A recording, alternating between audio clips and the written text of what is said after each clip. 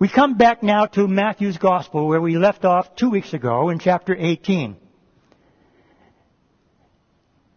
In chapter 18, beginning with verse 15, isn't exactly that kind of blessed hope kind of message that you might like to hear. But it's a message that all of us, need to hear.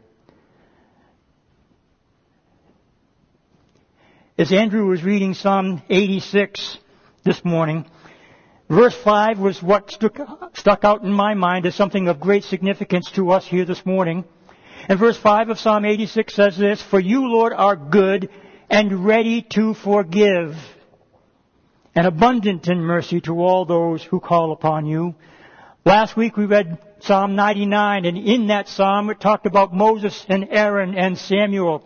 And it says there that to them, God is the God who forgives. Forgiveness is what we are going to be looking at here this morning in Matthew's Gospel.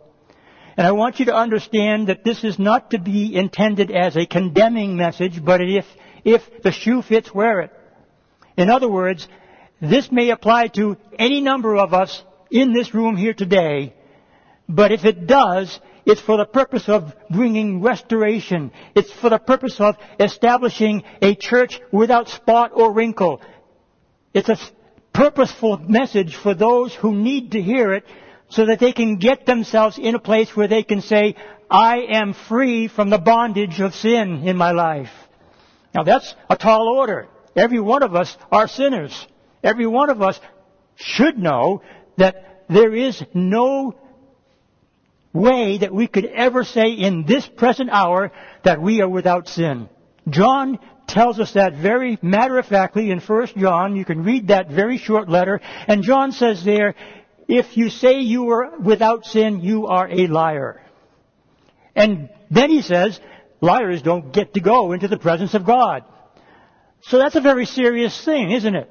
Well, how do we cope with this issue of lying or sinning, no matter what the sin might happen to be? Sin is sin as far as God is concerned.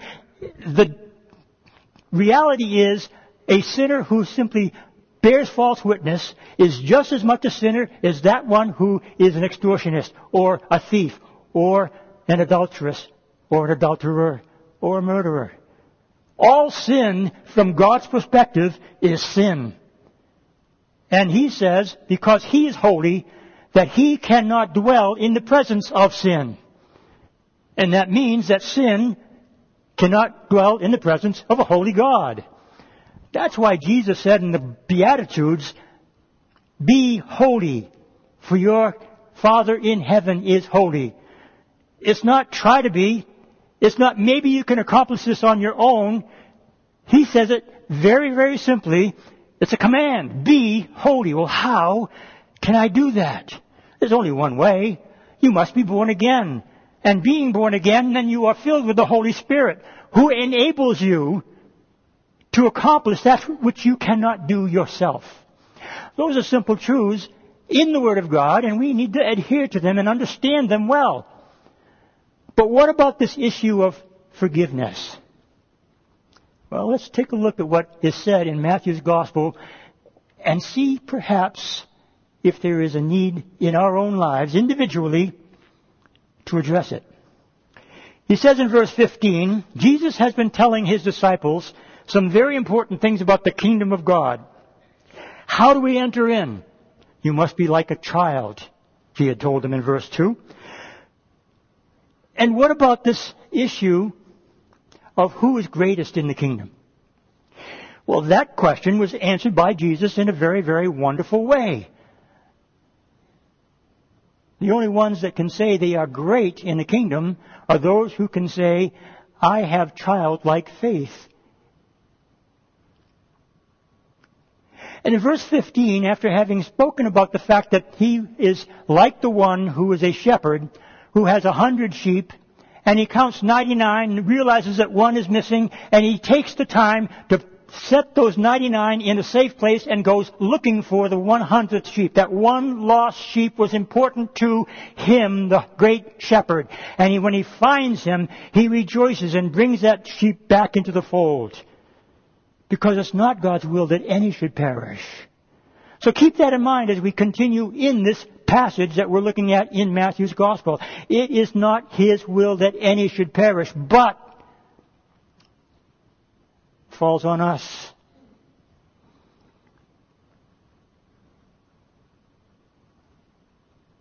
Verse 15 again says, "Moreover, if your brother sins against you, go and tell him his fault between you and him alone. If he hears you, you have gained your brother." If your brother sins. The assumption made by Jesus here is that a sin has been committed. He doesn't say here, if you think your brother has sinned against you, because if that is an assumption that you are making about your brother or sister, it could be wrong. Perhaps you misunderstood, or perhaps you were told something by somebody else that you associated with this individual as being sinning against you, and it never happened. That can be a very serious issue. But Jesus is saying, look, if he has indeed sinned against you, then there is one option and one option alone that you should take the time to hear and apply. And again, he says it very quickly and simply, go and tell him his fault, just between you and him alone. Privately. Now in today's age, it's so simple to take your cell phone and text a message and send it off. That's not the appropriate method that Jesus is referring to at all. Don't use Facebook, Twitter, or any other messaging system to tell somebody, hey brother, hey sister, I've been offended by what you said, so that the rest of the world can see it too? Is that your intent? Well, Jesus is saying this is a private issue. It's not like this individual has publicly done something that the whole church is aware of. It's talking about something that somebody may have done in your own situation, in your own life, that has troubled you deeply. And you're so troubled, you don't want that to cause bitterness in your heart against your brother or sister. So the thing to do is go to that one and let that person know, hey, what you said really hurt me. What you did, I've been so terribly troubled by that. I need to talk to you about it. So that's the approach. Go to that one. You can make a phone call and say, hey, can we meet together sometime soon over lunch or coffee? That would be a good thing. Do it privately. You don't need a group of individuals to join you at this point. It's just between you and that individual. And then Jesus says, if he hears you, you've gained your brother. That's the whole purpose of all of this. If you've been offended, you go to that one and you tell that person that this is what I am feeling, this is what I have been experiencing since you did or said this. Let's talk about this. And if that one says, you know what, that was stupid of me, I'm sorry. Would you forgive me? You've gained your brother or your sister. It works well when you do it right. And that's what Jesus is saying here. It will always work for the good if you do it God's way. However, we tend to do it our own way most of the time, don't we? But you've gained your brother if you do it the way that Jesus tells us. And it's not just a recommendation. This is a command. But, in verse 16, there is a likelihood that that brother or sister might say, hey, get lost. It is what it is. Suck it up. I meant what I said. I did what I did because it was right for me to do so. And you're not going to change my thinking on this issue at all, no matter what you try to tell me. Well, that brother is rejecting God's plan. Obviously, more needs to be done.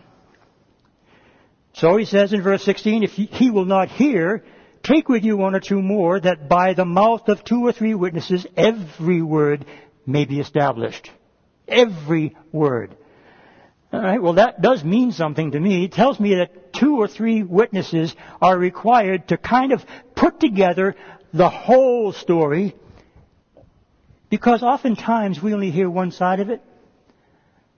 if you only have one person telling you what happened, the other persons that's involved may have a different point of view, may have other things that can be said or should be said, either in defense of him or herself or to completely turn the story back on that other person. It can happen. The book of Proverbs is a great place to go, by the way, when you're thinking about conflicts between individuals. One of the Proverbs, I think it's in Proverbs 18, you can look it up. It's if you have an issue with a brother or sister, state your case. And then the other has an opportunity to state his or her case. And that's the appropriate method that Jesus is referring to here. Both sides, every word must be considered. And that by witnesses, 2 or so, 3 maybe, people that you trust, that you can bring alongside with you, going to this person that has offended you and say, look, let's get this story right. Let's work this out. This is what I have believed took place. You tell your side of the story to these people, and they will help us to determine whether one or the other of us is telling the truth or needs to change his or her position. This is very much in line with Deuteronomy's command to the people of Israel, that they should take 2 or 3 witnesses. In the presence of 2 or 3 witnesses, an issue must be resolved. But in verse 17 he says this, if he refuses to hear them, this is again assuming that that individual is still in the wrong. If he refuses to hear them, tell it to the church. But if he refuses even to hear the church, let him be to you like a heathen and like a tax collector. Tell it to the church. That's a difficult passage to think about, because I don't believe, and some teach this, but I don't believe it means let everybody in the church know. Paul in 1 Corinthians chapter 6 deals with issues between brothers and sisters in the Lord. And in that particular chapter, Paul is addressing the Corinthian church who was most apt to take an issue and bring it to an outside court, outside of the church. The civil courts, they loved to take people to court. Apparently, that was part of their culture in that day. I hope it's not your intent to do that sort of thing. Oh, I spilled this hot coffee of McDonald's coffee on my lap. Now I'm going to sue McDonald's for $2 million because the hot coffee was too hot. Well, some people can do that and get away with it, but that's not for the church to do. In fact, you're not to take any dispute outside of the church, but first try to settle it within the church. And Paul describes how to do that. And it's very much in line with what Jesus is saying here. Paul asked a question, do you not have wise men who can judge rightly in the church? Why take it to a magistrate outside of the church? Take it to those who are appointed for that purpose within the body of Christ. Now that tells me that typically in a church like ours, we have elders, a pastor, the elders, the other people who are involved in leadership. You all know them by sight, if not by name. Those are the ones that you need to go to, not the whole church, but bring it to the attention of the leadership of the church. And let the leadership of the church judge where the 2 or 3 witnesses were not able to. A final judgment needs to be made at that point.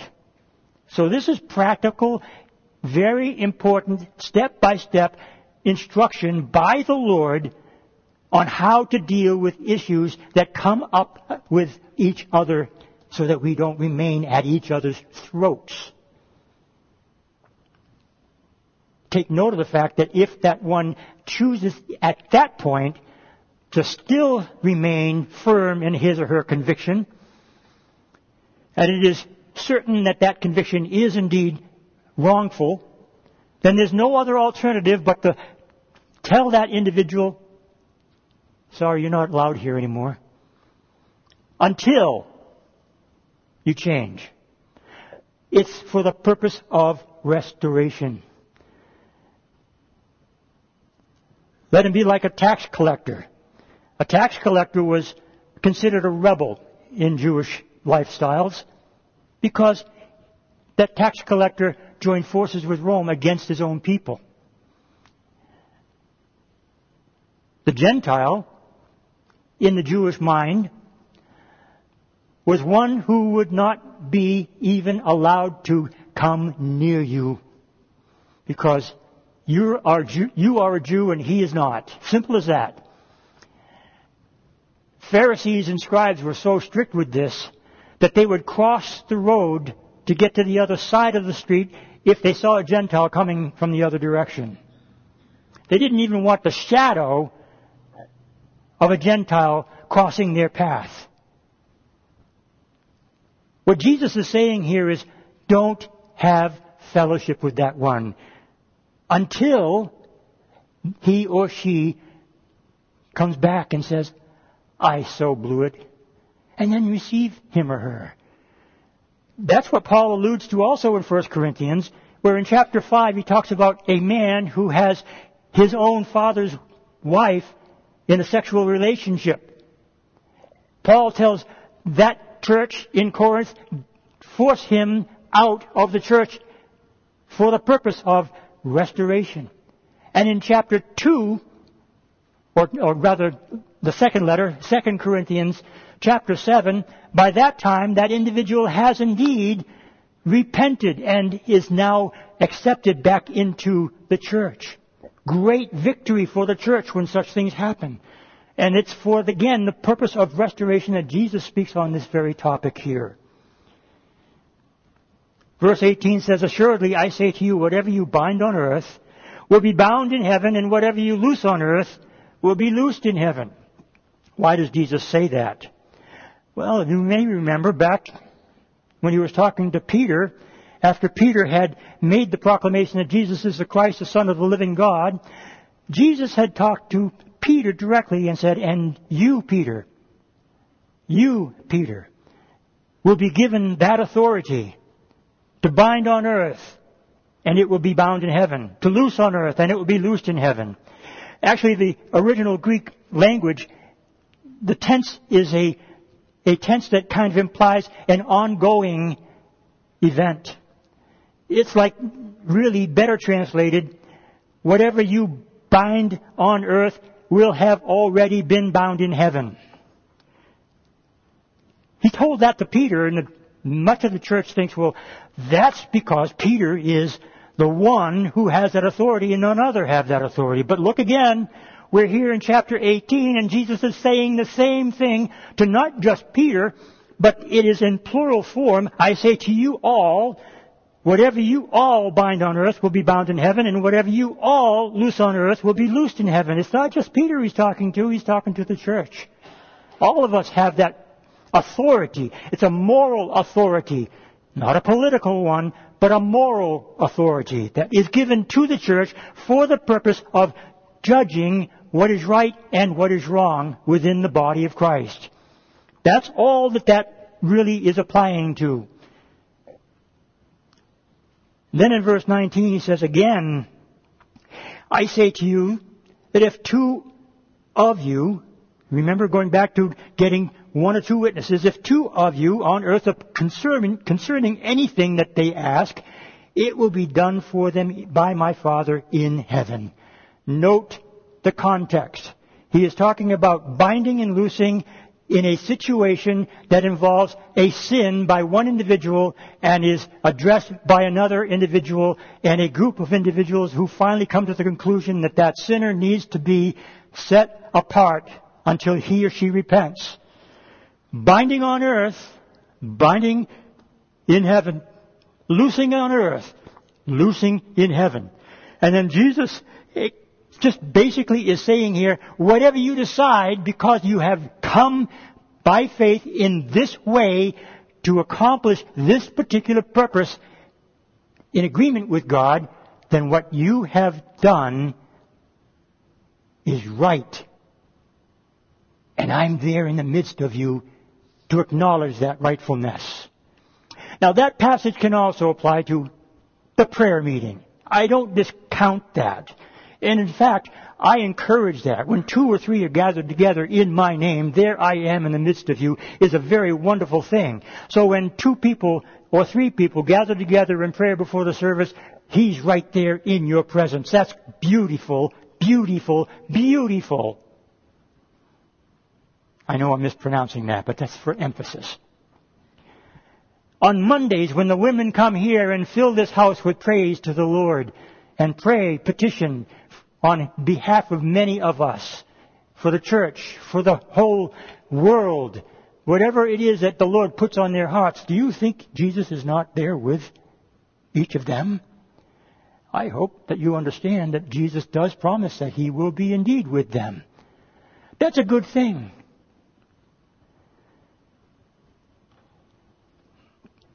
Alan Redbath, a former pastor of Moody Church in Chicago, believed that really was far better to understand in the context in which it is written here. And you think about what he's saying in this context. You're dealing with a very, very important issue. And you don't want to do it wrongly. You want to have the Spirit of the Lord involved. You want to have Jesus affirming what you are doing before you take any steps that would involve sending somebody out of the church. And so there's a sense of fear that should come over us when we read this passage when it says, there I am in the midst of you. You know, I don't know how many places in the Word of God where it says when Jesus appeared to an individual, the individual said, "Oh, hi, Jesus, glad you're here." Nuh-uh. When the Lord appeared to any of the individuals in the both Old Testament and New Testament, they fell to their faces on the ground. "Oh, God, have mercy on me." That's the kind of presence that we all should be wanting to experience when we're dealing with such issues. To know that if we do it wrong, there is no good thing that will come upon our lives because it is displeasing to Him. Fear the Lord in these issues of judgment.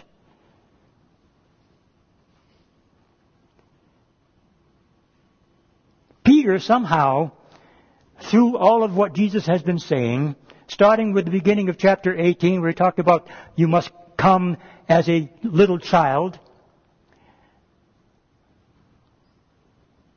talking about the fact that issues can come up in the church that need to be dealt with, Peter began to think, well, Lord, how often should I forgive? The implication is that forgiveness is in this portion that we have just completed.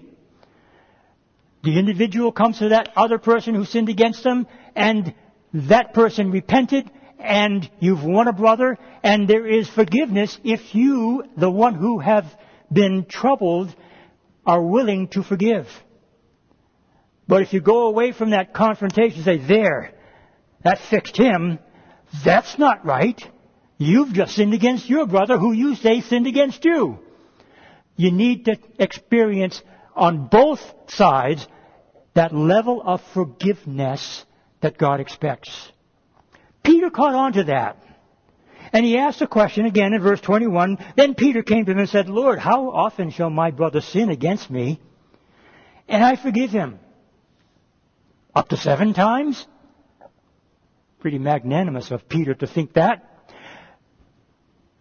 7 times is way beyond what the rabbis taught. Rabbis in their day said, you can forgive 3 times and after that, it's done. And a lot of people say, well, that's where we get 3 strikes and you're out. It's kind of that implication by the rabbis that there is a limit to how many times you should forgive somebody. And 3 times is all that they recommended. After that, that person's not ever going to change. He'll remain a wicked person in your sight forever. Peter says up to 7 times, thinking, well, that's at least twice what the rabbis say. That's probably pretty good, huh, Jesus? Am I right? 7 times? That's pretty amazing for any one of us to count that many times of the offenses that come our way by one individual and still be willing to forgive. And then after that, I can clock them. No, Jesus answers this. And in verse 22, read it carefully, Jesus said to him, I do not say to you up to 7 times, but up to 70 times 7. Now, if you have the NIV or the ESV translations, you just read 77 times. Pretty much every other translation in the English language translates it 70 times 7, and that really, frankly, is a correct translation. It's in the Greek language exactly that way. It means what it says and says what it means. 70 times 7. 490 times. If you can't multiply that in your head, I'll give you that. 490 times. Okay, that's easy. There's one. You got 489 to go, and then I'm going to kill you. Oh, there's a second one. Oh, you're doing it again 3 times now. Who's going to keep counting to 490? Anybody? What Jesus is here saying is, look, it is well beyond your ability to keep track of these things. So if you're going to not forgive that person, you're in trouble. You're likely not going to ever forgive that person. Bitterness will set into your heart. Anger. Hatred. Do you want that? I certainly don't. I think it needs to be dealt with, don't you? That's what Jesus is saying. It needs to be dealt with. Don't worry about how many times. Just do it. Forgive and forgive and forgive and forgive over and over and over again. That is the command of our Lord. No matter how many times you have to be doing so. That takes a lot of effort. Commitment to God and to your brother or sister. Now, verse 23 and following, Jesus tells a parable. And he's driving home this very point with regard to forgiveness.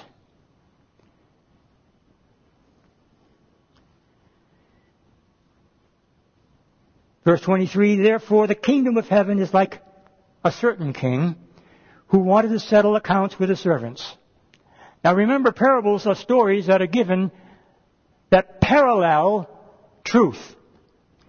He's giving this parable to show something that needs to be understood by everyone who reads these parables.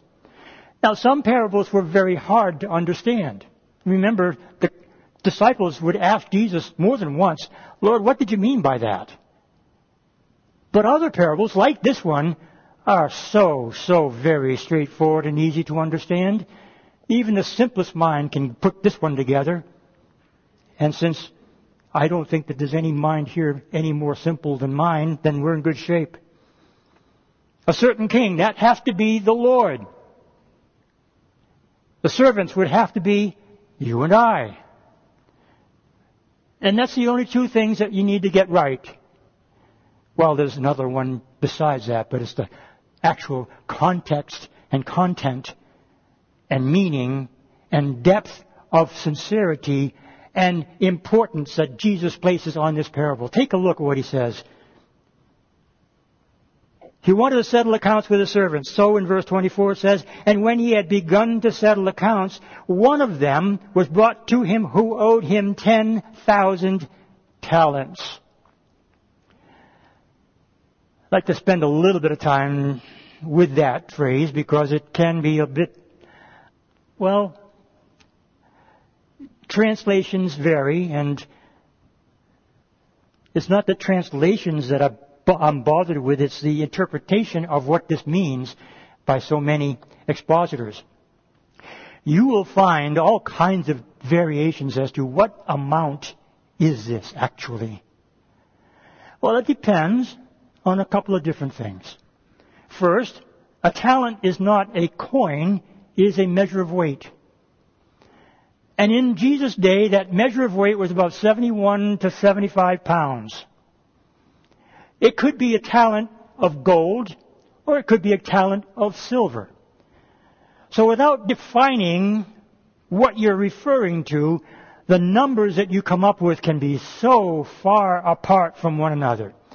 So I'd like to take you through just a simple mathematical example of what I think probably would be most likely how much this might come to. I'm reminded that in our nation, we have a debt ceiling. That debt ceiling in 1960 was $3 billion. It's a lot of money. That debt ceiling in the, 80 years? No, 60 years since 1960. 62 if you want to be exact. Has been changed 78 times. The debt ceiling of 1960 was $3 billion. The debt ceiling in 2021 was $31 trillion. That equates to about $89 million per person. Now, if you take your average wage in the United States in 2020, 2021 or so, it was around $70,000. So let's say it's today $75,000 a year. It would take an individual earning $75,000 a year 1,200 years to pay off that individual debt that the government is putting on our shoulders. Isn't that great? That's good news, isn't it? That feels wonderful. I've got a 1,200 lifetime debt that I owe. Well, if you look at what Jesus is saying about this servant who owed 10,000 talents, going back to that, let's assume a couple of things. First of all, that the talent that he's talking about is a talent weight of silver. That's 71 pounds. I'm going to round it down to 70 pounds of silver. Silver, right now it varies between $16, $18, maybe up to $20. I'm going to give it the low end of the scale, $16 per ounce. So, you take those numbers, 10,000 talents, 70 pounds per talent, times 16 ounces per pound, times $16 per ounce, and you come up with a small sum of around $179 million.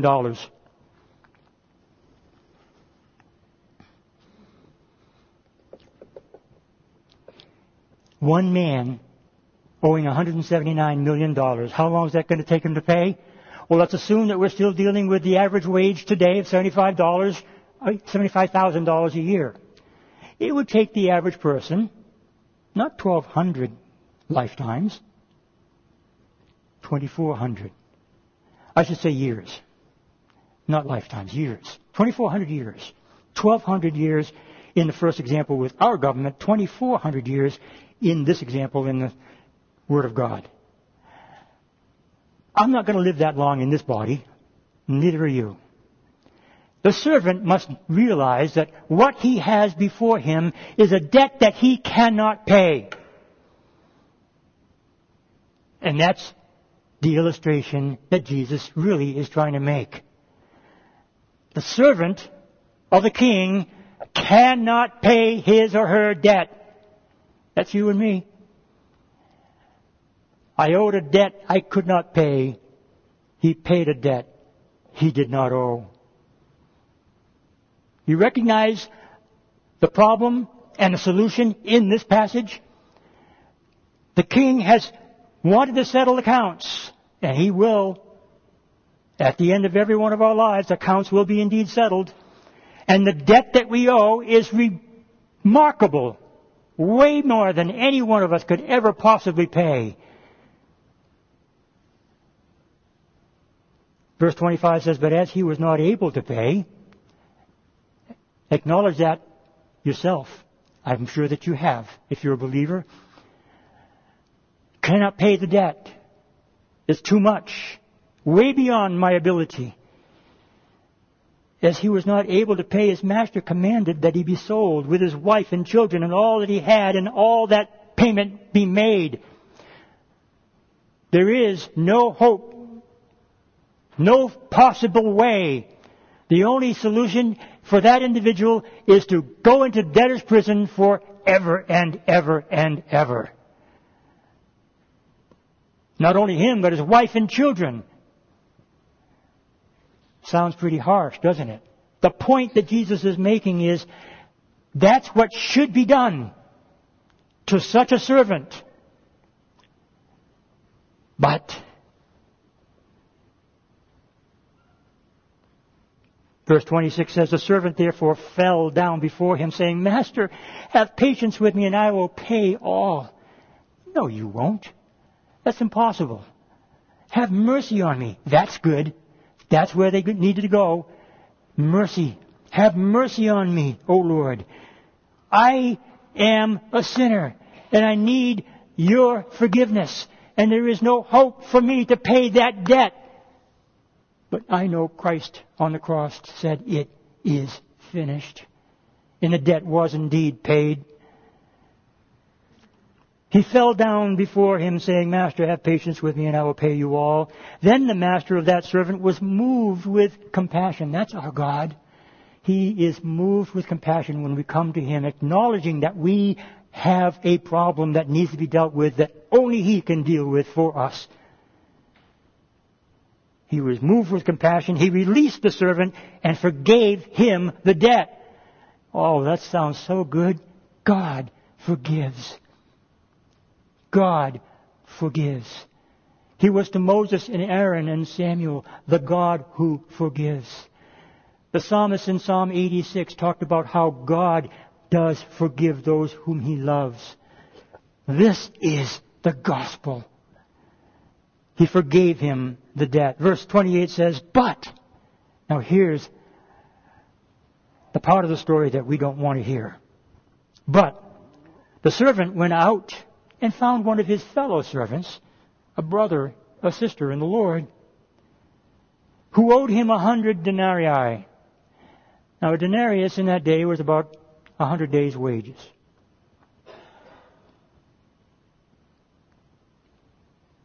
In that day, a denarius was worth about what we would say is around 35 or 40 cents in value today. That's all they made. But today, we're working on a different scale, aren't we? We're making $75,000 a year. So with that, it looks as though the debt probably was more in the area of $20,000 to $25,000. Pretty good sum, but nowhere near the $179 million that the other servant owed the master. You get the point in this, I hope. The difference is so vastly distant from one another that it's almost ridiculous what we see taking place. He laid hands, it tells us in the latter part of verse 28, and on him and took him by the throat, saying, pay me what you owe. So his fellow servant fell down at his feet and begged him, saying, have patience with me and I will pay you all. That's what the first servant said to the master. Same plea. And here's the thrust of Jesus' message.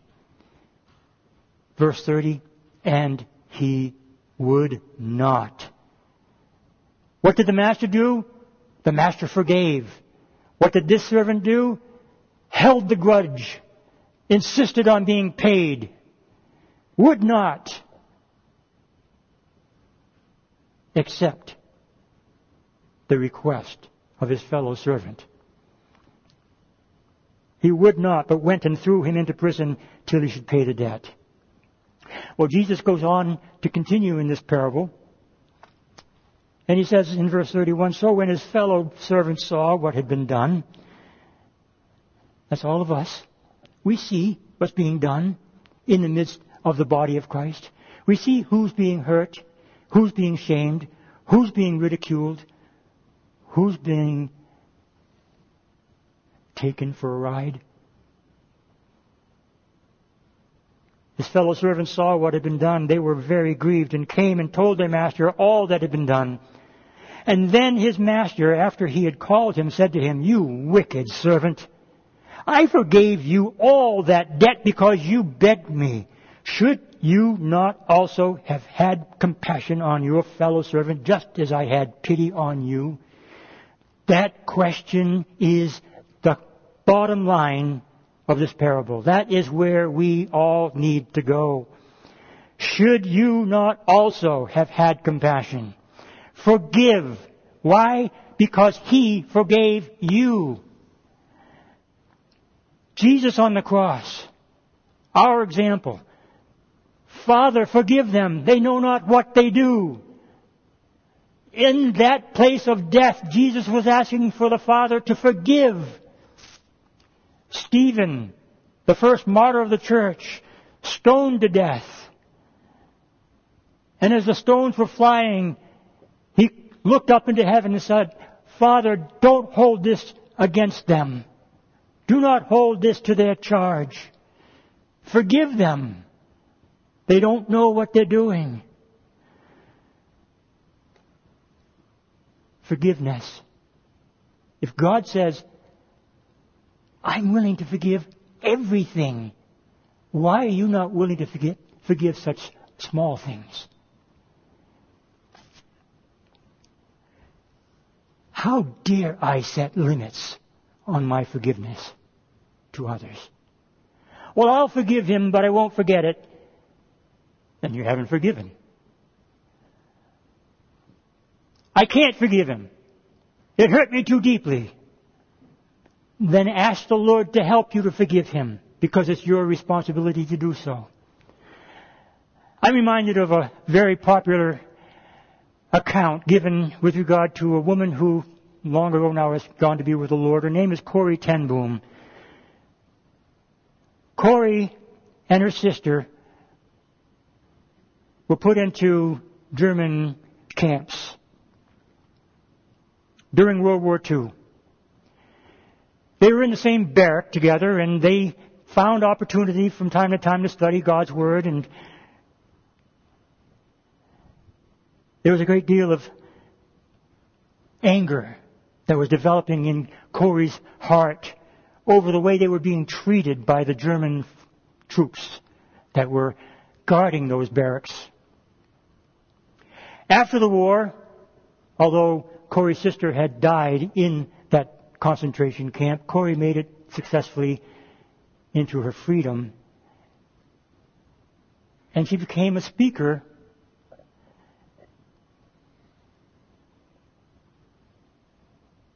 and God used her mightily in the church. There was one time when she was speaking before an audience that she was talking about that event that really drove her to the point of such great anger against the German soldiers. And after the meeting, after she was done speaking, she was greeting individuals, well-wishers. One of them that came up to her with tears in his eyes, "Corrie, can you forgive me? I was one of those soldiers guarding your barracks."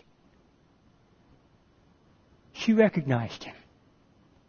And as soon as she looked into his eyes, she felt such hatred entering her soul for that individual, for having done so much to her and her sister over all of that time that they were locked up into that barracks. You're asking me to accept you just because you say you're a Christian? All of those terrible thoughts came into her mind, but then Corrie realized this passage in Matthew chapter 18, no matter how difficult it was, and it was, Corrie stretched forth her hand. And as she did so, she felt the love of God completely overwhelmed. Find forgiveness, and you will have His love sweep over your soul. I'm convinced of that. Why must I forgive? Because He did. And it's not just giving lip service. It's from the heart. It must come from the heart.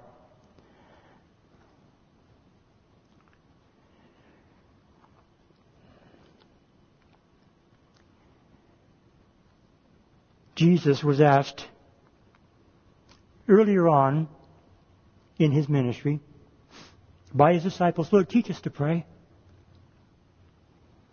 And Jesus gave them what we call the Lord's Prayer. It's a model of how to pray. And you all are familiar with it.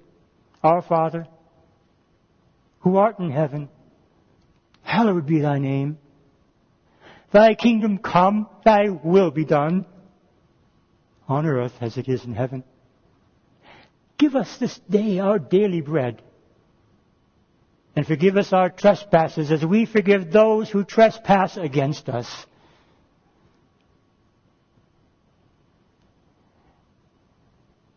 Lead us not into temptation, but deliver us from evil. Jesus gave that model prayer to His disciples for a reason. In its complete contextual setting, it is a model for living for Him. But in the middle of that prayer is something of such great importance to all of us. This issue of transgressions. Read it or listen to it again. Do not lead us, or rather forgive us of our trespasses as we forgive those who trespass against us. After giving that prayer to His disciples, Jesus said these words found in Matthew chapter 6, verse 14. For if you forgive men their trespasses, your heavenly Father will also forgive you. But if you do not forgive men their trespasses, neither will your Father forgive your trespasses. Listen, brothers and sisters, this is the Word of God. And what Jesus is saying to them, He's saying to all of us here today as well. So I ask, are there any of you here who are holding a grudge? Who are withholding that forgiveness that Christ, for your sake, was willing to give to you? Because He loves you. He forgives you. Can you not forgive? Are you holding back on your forgiving your brother or sister? The day is at hand, my friends. God does not want to come for a blemished church. And it's my responsibility as a pastor, as a shepherd of the flock, to proclaim these truths to all who would have ears to hear.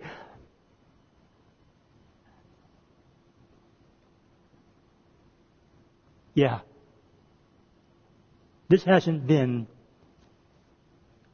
what you would want to classify as an encouraging message. If it's convicting, it's because it's supposed to be.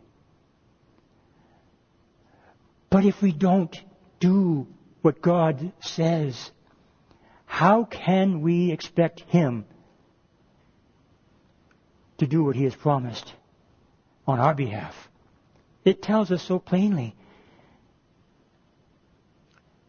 Verse 33, should you not also have compassion on your fellow servant, just as I had pity on you? And his master was angry and delivered him to the torturers until he should pay all that was due to him. And so my heavenly Father also will do to you, each of you, from His heart, if you do not, from your heart, forgive your brother. From your heart. Not just lip service. Make it real. Do it now. At least as soon as you are able.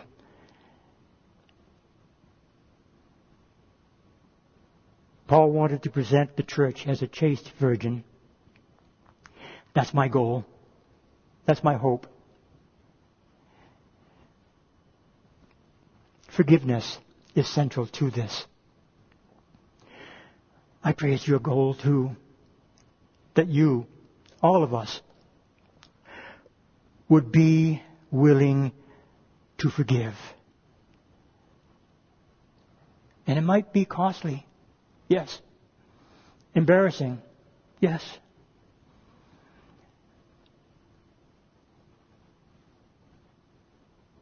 But why would you want to stand before the king ashamed of what you have not done if it was expected of you to do that very thing that you refused to do?